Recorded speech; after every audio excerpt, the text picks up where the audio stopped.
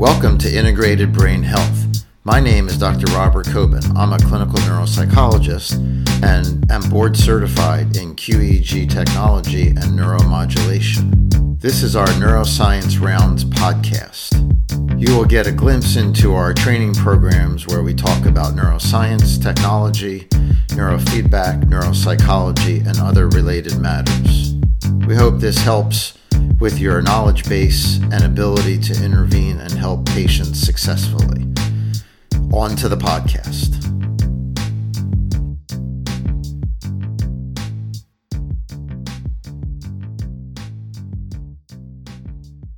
Hello, welcome to Neuro Rounds. I'm Dr. Christy Snyder calling, and this is round 19.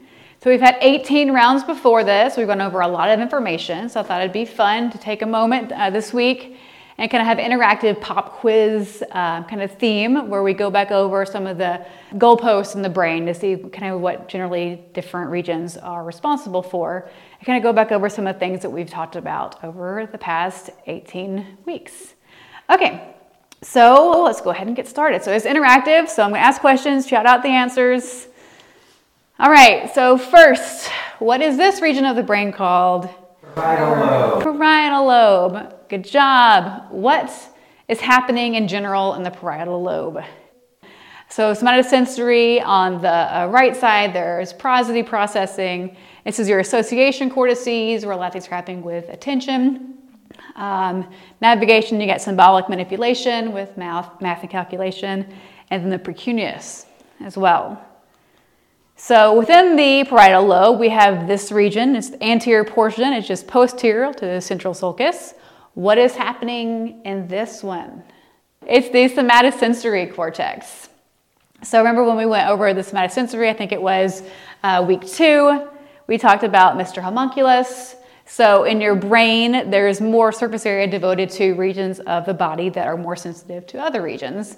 So your tongue and lips occupy a lot of space, whereas like your back and your arm not very that sensitive, so it doesn't occupy that much cortical space. Okay, this region here is really important for us specifically. It is. Yes, it is. And why is the precuneus important, especially for us? Social cue processing. Yes, so it's really important. We see it for PTSD patients, so it's how you perceive yourself in relation to the environment. It's kind of our whole personality. It's our imagination, self-consciousness, reflecting on past memories. And so we'll see a lot of activity with the dipoles and connectivity in this region for people who have PTSD and developmental trauma and things like that. It's a very interesting part of the brain. It's part of the association cortices as well. Okay, moving on to another very large region. What is? Temporal lobe. Temporal lobe, great. Okay, so what's going on in the temporal lobe? Lots of things again. Auditory processing. Auditory processing. What else? Memory. Yes. So we've got memory, emotions, language processing. You have the limbic system is back up in there. So you have Wernicke's area, which links words to their semantic meaning. As Eric mentioned today, in case study, it's really where we see a lot of epileptic seizures. So let's dive in a little bit deeper. So there's this region. It's kind of hard to see 3D depth, but this is the auditory cortex. It is kind of wrapped up in there. So when we did the round on the audition, we went and kind of traced the pathway from all the inner ear structures up through the pons, the inferior colliculus, medial nucleus, and up into the auditory cortex, which is wrapped up here. We also talked about the inner ear specifically. We talked about in the cochlea, we have the high pitch frequency waves at the base and the low frequency waves at the apex. So if you think about a wave, you see the high frequency ones at the base and the lower ones hit at the apex. And then you had this tonotopic mapping. This is maintained all the way throughout that whole pathway up into the primary auditory cortex. You see here, again, it maintains that tonotopy. So that's reprocessing basic sounds, frequencies. You go to the secondary auditory cortex, and you have more complicated processing, sound localization. It's where it takes the time that sound hits one ear and the time hits the other ear, and so you can kind of see localization, where the sound's coming from, and also the analysis of more complex sounds. Okay, this region in the temporal lobe. The winner, Wernicke's. Wernicke's area, yes, Eric's on a roll today. All right, so I just mentioned Wernicke's. What does it do? Auditory processing for semantic. Right, so it's tying words to their meanings. So when you have Wernicke's aphasia, you're fluent, so you're saying all kinds of words, but they're just not making any sense. You're picking the wrong words. It's what we call word salad. All right. Very good, very good. Okay, this is a bunch of structures really deep in the temporal lobe. Any idea what this group of structures might be? This is the limbic system. And what does the limbic system do? Emotional regulation. Emotions, yes. So it has a group of structures.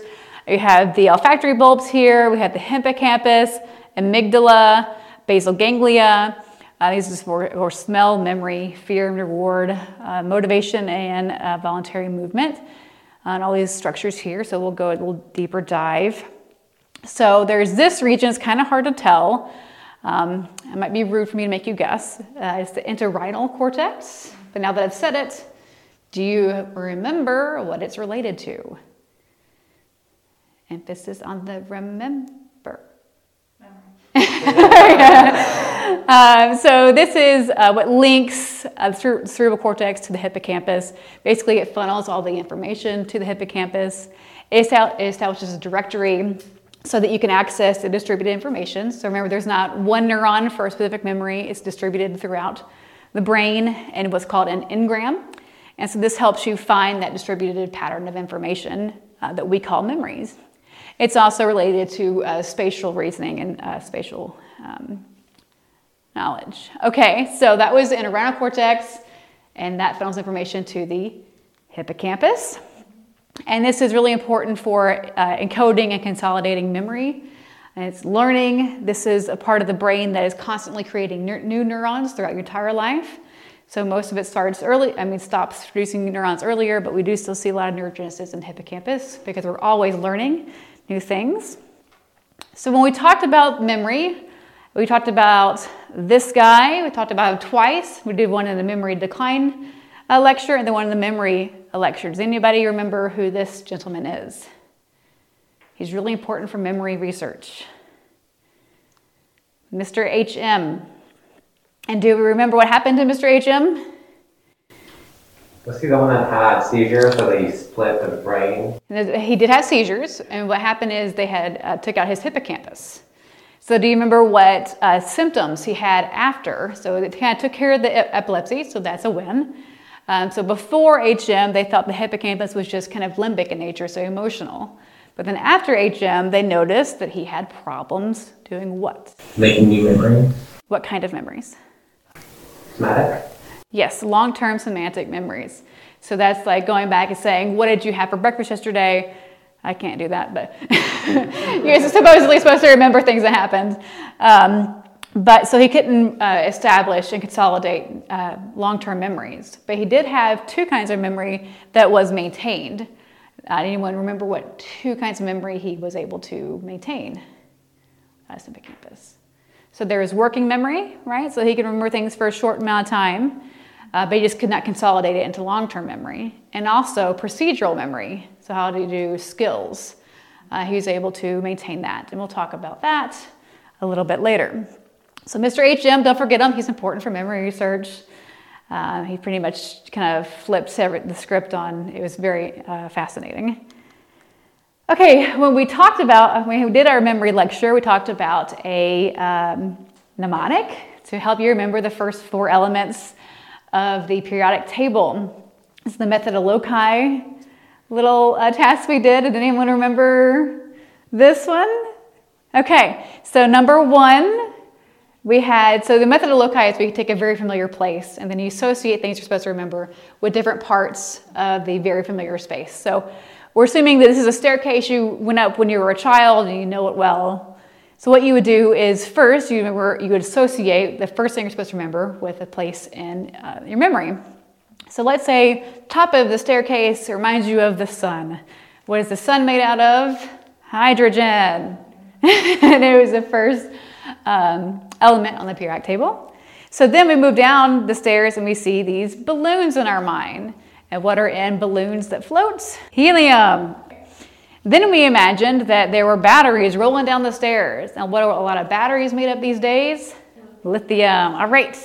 They're like, well, then there's a berry smashed on the wall over here. And that reminds us of element number 4, beryllium. So this is just a way to help us remember and get things in to the hippocampus so that it's consolidated. Okay.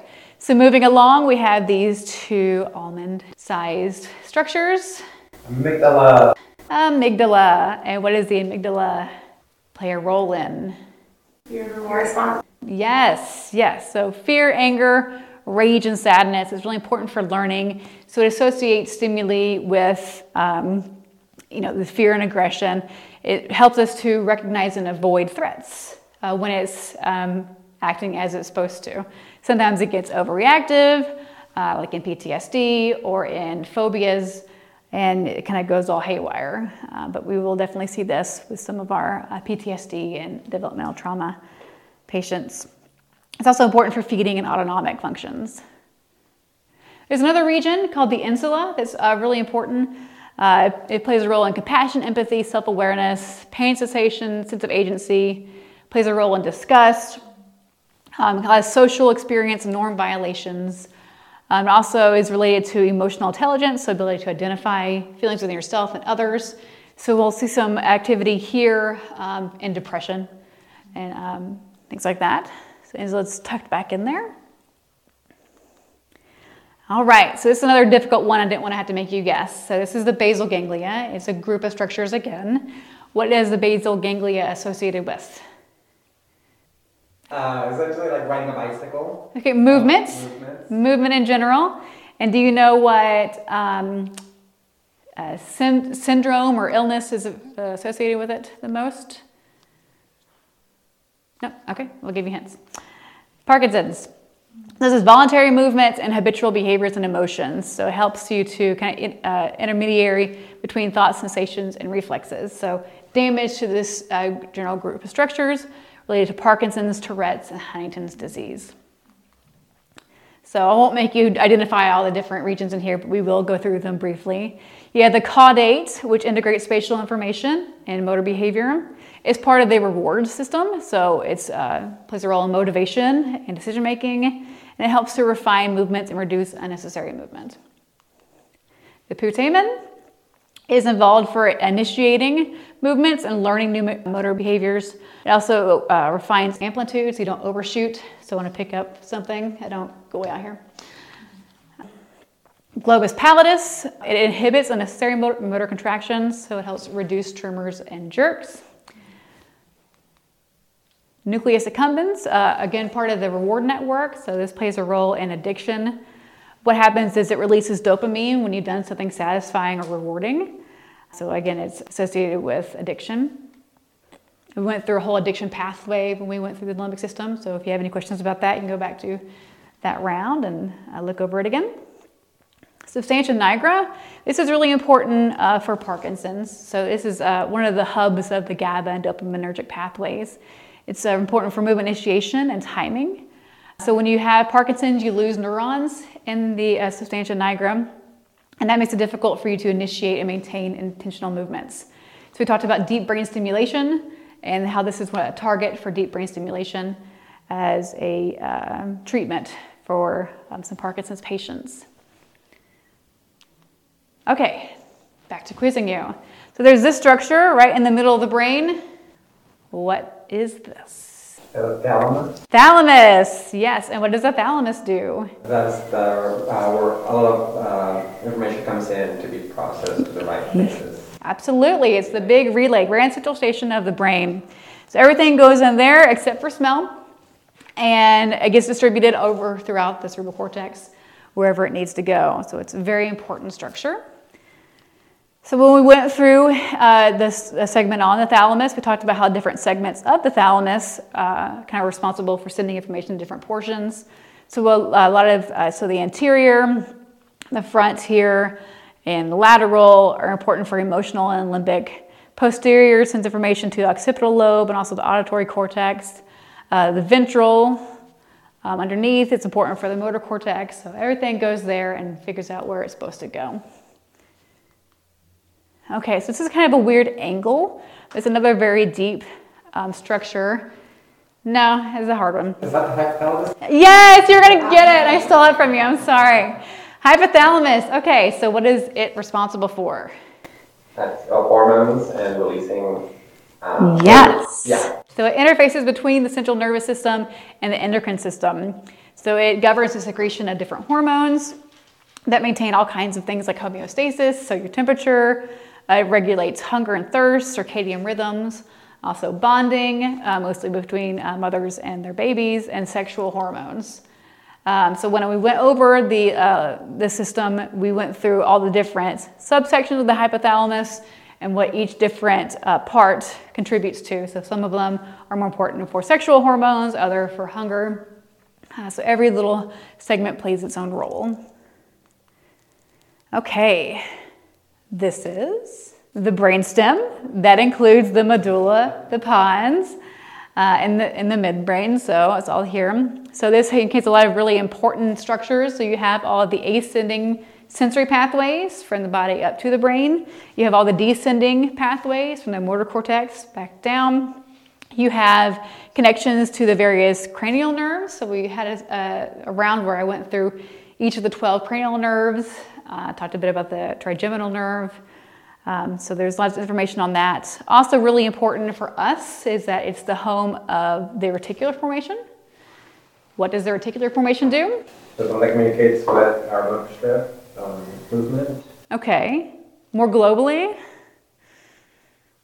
Arousal. Yes. So it kind of is what sets up whether you're awake or asleep, how attentive you are. So it starts here in the brainstem, but then it goes out all the way throughout the cerebral cortex.